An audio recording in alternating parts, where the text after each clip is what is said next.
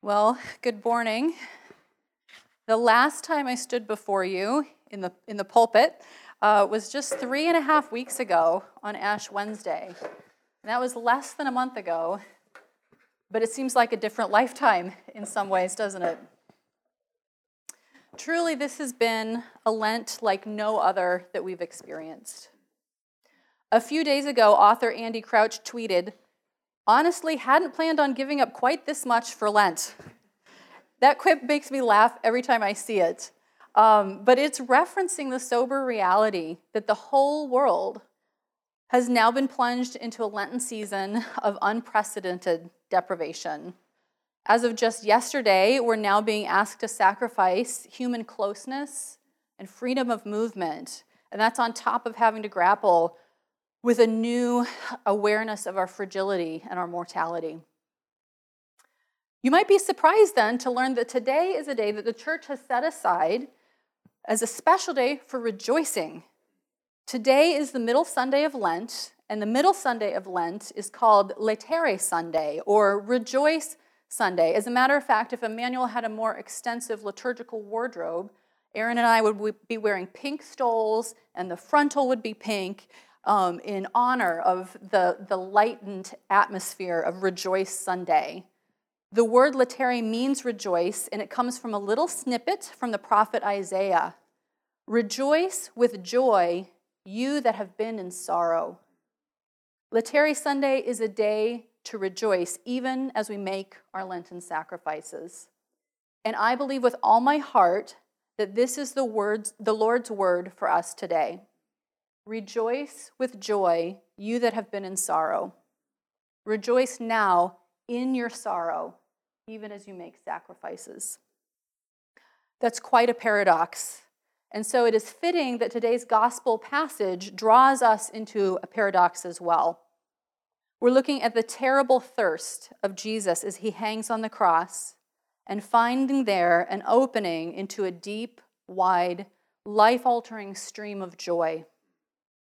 As we contemplate the connection between suffering and joy for Jesus, he will enable us to see how our own suffering and sacrifice might lead to joy.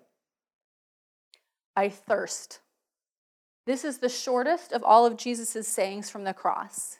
What does Jesus mean by it, and why does John include such a little word from the cross? The most straightforward reading of John 19, verses 28 through 30, tell the basics. Jesus was a human being just like each of us. He suffered the same thirst that you or I would have suffered if our body had been treated like his body had been. When Jesus was beaten and put to death, his body responded to pain and to suffering just like our bodies do. This is a man who has lost his reputation and his friends. The tears that accompanying these losses dehydrated him. He's been spit upon, struck, mocked. The sweat of undergoing the pain and pressure of this abuse has depleted him further. His skin has been flayed from his back. He's probably fevered with infection by this point. Almost half of his blood has now drained out, and he suffers from shortness of breath as he nears suffocation.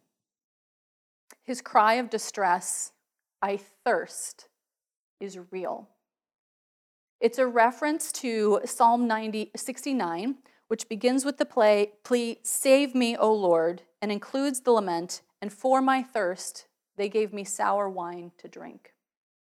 Jesus' declaration of thirst points to how his death fulfills Scripture, and his declaration of thirst leads to the fulfillment of Scripture as well, because a soldier, hearing this cry, gives him pascha, which is a drink of cheap sour wine that the soldiers mixed with water and kept on hand while they were on duty to hydrate themselves on the job. In response to Jesus' cry, which fulfilled Scripture, they fulfilled Scripture also, giving him sour wine to moisten his swollen tongue, and this enabled him to make his final pronouncement on the cross in a loud voice, "It is finished." At first glance, this straightforward reading of the text may seem completely unconnected with joy. But of course, it means something very joyful indeed.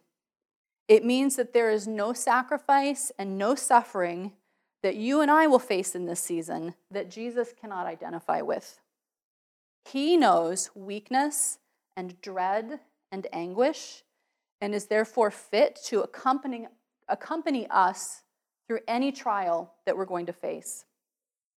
If I were to come down with a raging fever and shortness of breath tomorrow, and if I were diagnosed with COVID-19 and nobody I love is allowed in a room with me, Jesus himself will be with me and stay with me and bear my pain and my loneliness with me, even if no one else is near.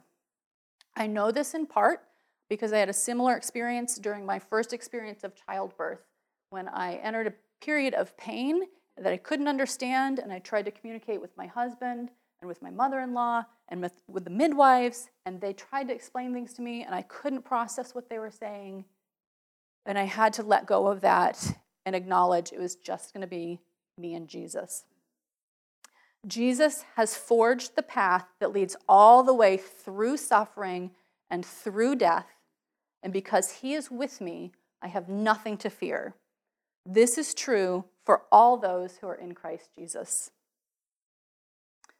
But there is another level of meaning here that goes even deeper than the physical sufferings of Jesus, specifically his thirst.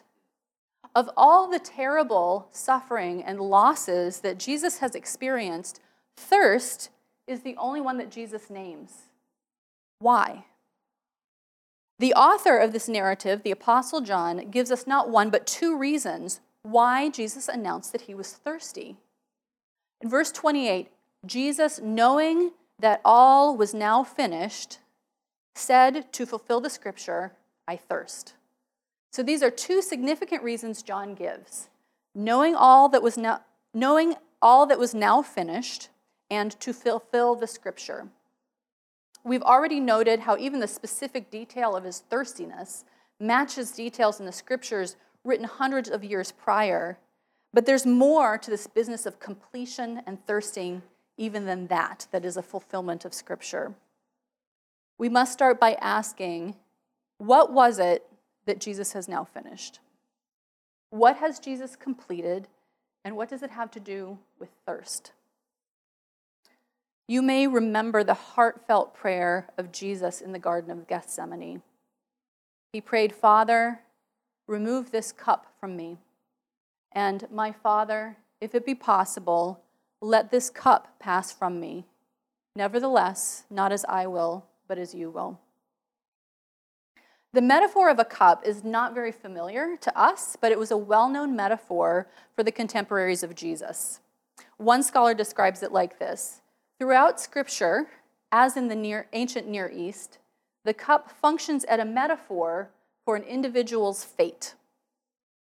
You might say that the idea of drinking your cup is something similar to playing the cards you've been dealt. It has fewer connotations of chance and luck, but your cup is something like your assignment in life, what you have been given to face, what you've been given to work with, or an assignment to do. The contents of your cup may be sweet or distasteful or a combination of both, but the idea is one of destiny. This cup has been made for you, specifically, to drink. Now, we Americans like to imagine ourselves as masters of our own destinies. We don't like the idea of having our fate, our life script handed to us.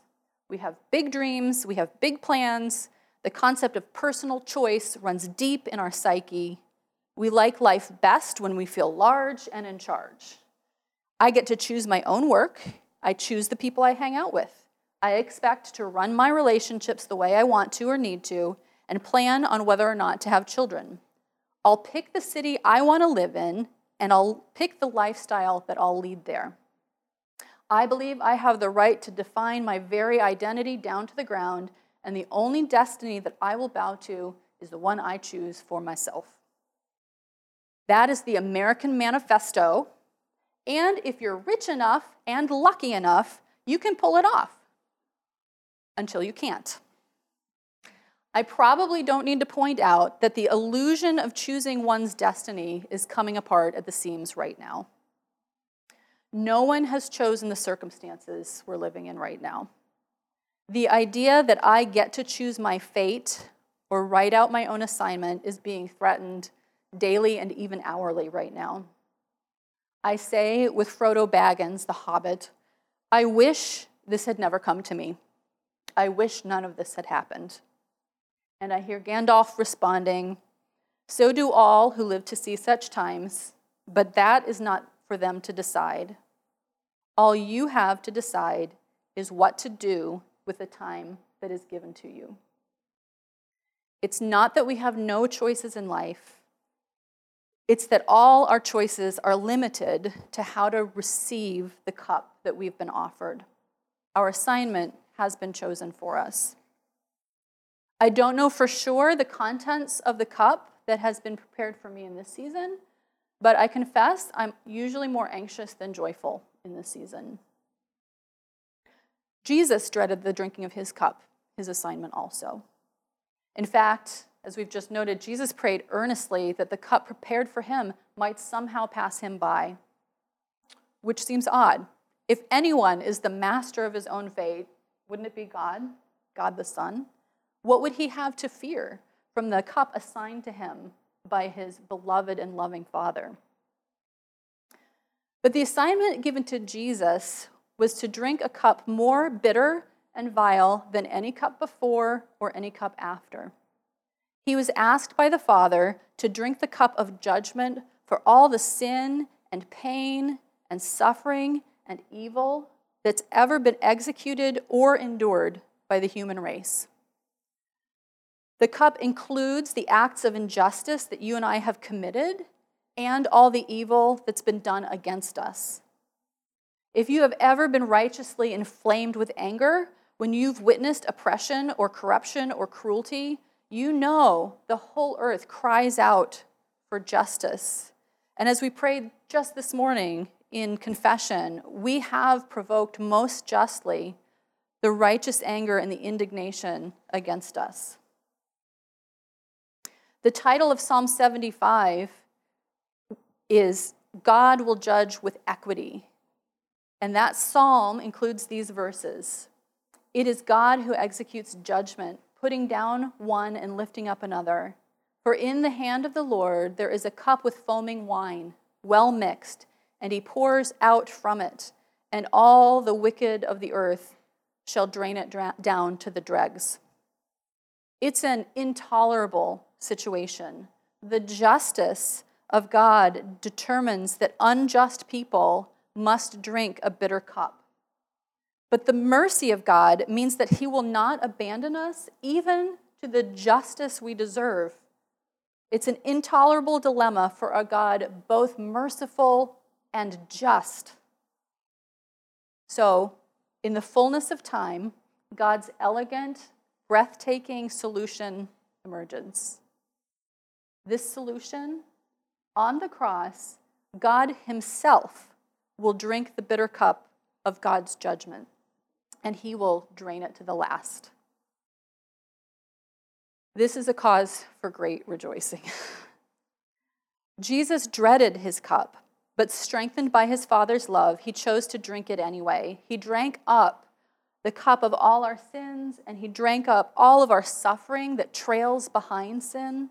He took everything and he drank it.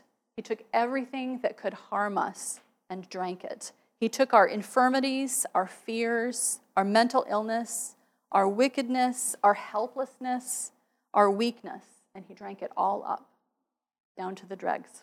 He drained the cup. He emptied it completely so that there is nothing left to fear. In draining that foaming cup of sin and judgment, in draining it to the dregs, Jesus changed our destinies forever. Our cups will still hold suffering, that acidic kind of sour taste of suffering, but there is no judgment, no bitter poison anymore. Nothing can separate us again from the love of the Father. But there is more here even than freedom from fear. Having completed his assignment, having drunk the cup, Jesus could have moved directly to the words, also in today's text, "It is finished." But instead, with his next to last breath, he draws attention to his thirst. The cup of wrath is empty, but Jesus' thirst is not slaked. He is not yet satisfied.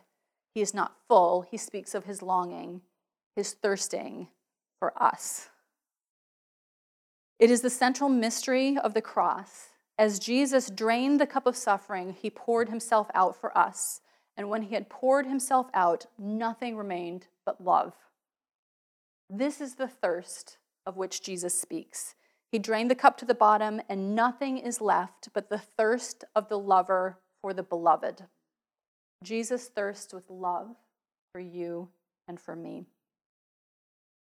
A priest named Thomas Raedeke wrote the following account of a visit he made to Mother Teresa and the Sisters of Charity in Calcutta. He writes, "I asked Mother Teresa why the words 'I thirst' were on the wall of the chapel. I thought that they had been placed there for the season of Lent. Mother Teresa took my hand and told me quite firmly that those words are found in every convent chapel of her order, taken from Jesus' words from the cross in John's Gospel.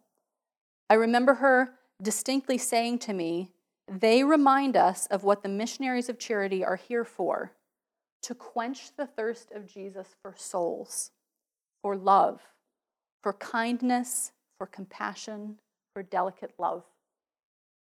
He was told by the missionaries of charity that they were founded explicitly, this is their mission statement, to satiate the thirst of Jesus Christ on the cross for love and souls. He goes on to say, "When suffering persons in Yemen, Syria, Iraq, Gaza, Ethiopia, India, or Sudan experience torturing thirst, Mother Teresa and her sisters would quickly bring water to satiate the thirst of the people they served.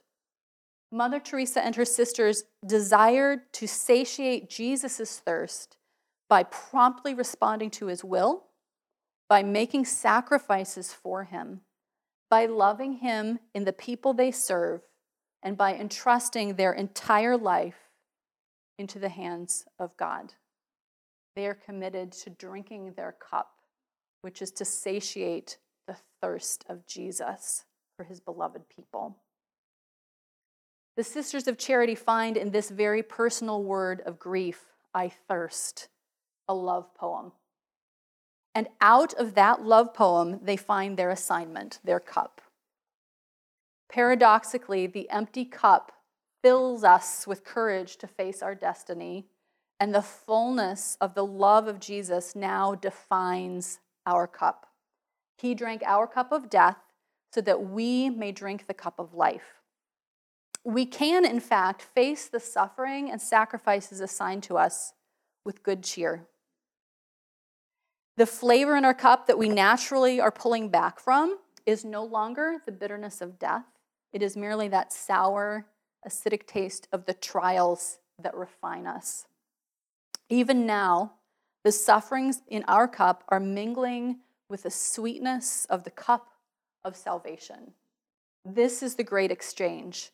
The cup of wrath and judgment is become for us, through Christ, the cup of eternal life, the cup full of the medicine of immortality, the cup of unending spring, the cup of Easter, when this winter is past and the time of the singing of the birds is come. That cup is now ours in Christ Jesus. It is the certain hope and coming joy of this eternal cup that enables us to grieve well this present moment. Jesus shows us how to grieve our losses well by accepting our assignment to suffer and to sacrifice for the sake of love. I don't think it's an accident that Immanuel has felt more and more strongly recently the call to share the joy of Christ with unbelievers. Over the past year or so, this call has been intensifying in Immanuel.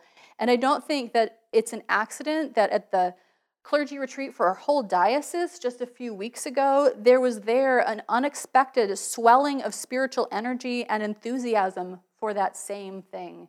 evangelism, sharing the gospel, bringing hope to our neighbors who are so weighed down with anxiety. More than 3,000 years ago in the Exodus, God used plagues to liberate millions of Hebrew men, women, and children from oppression and slavery and to drive them into the promised land. There are millions of men, women, and children surrounding us in Chicago today who are currently terrified about the plague of COVID-19. God loves them. What can stop God from using this plague to liberate millions of our neighbors from the oppression of fear and slavery to sin? He thirsts with love for them. And I've been so encouraged, Immanuel, by how ready you are to take up the cup that you've been assigned in these difficult days. I'm assuming that you, like me, sometimes feel overwhelmed and anxious about this unprecedented crisis. I'm still catching my breath. You probably are too. But what I've heard from many of you already is that you are eager to take up your assignment to suffer and to sacrifice for love of church and love of neighbor. There's a young family who is today collecting money for an Aldi gift card to give to a friend of theirs who is impoverished and lost his low-paying job. An energetic 20-something told me he is eager to jump on his bicycle and deliver supplies to anybody who might need something. An elegant professional woman has asked for a list of isolated individuals whom she can call and encourage over the phone. The Holy Spirit is stirring us up with love to fulfill the destiny of this day.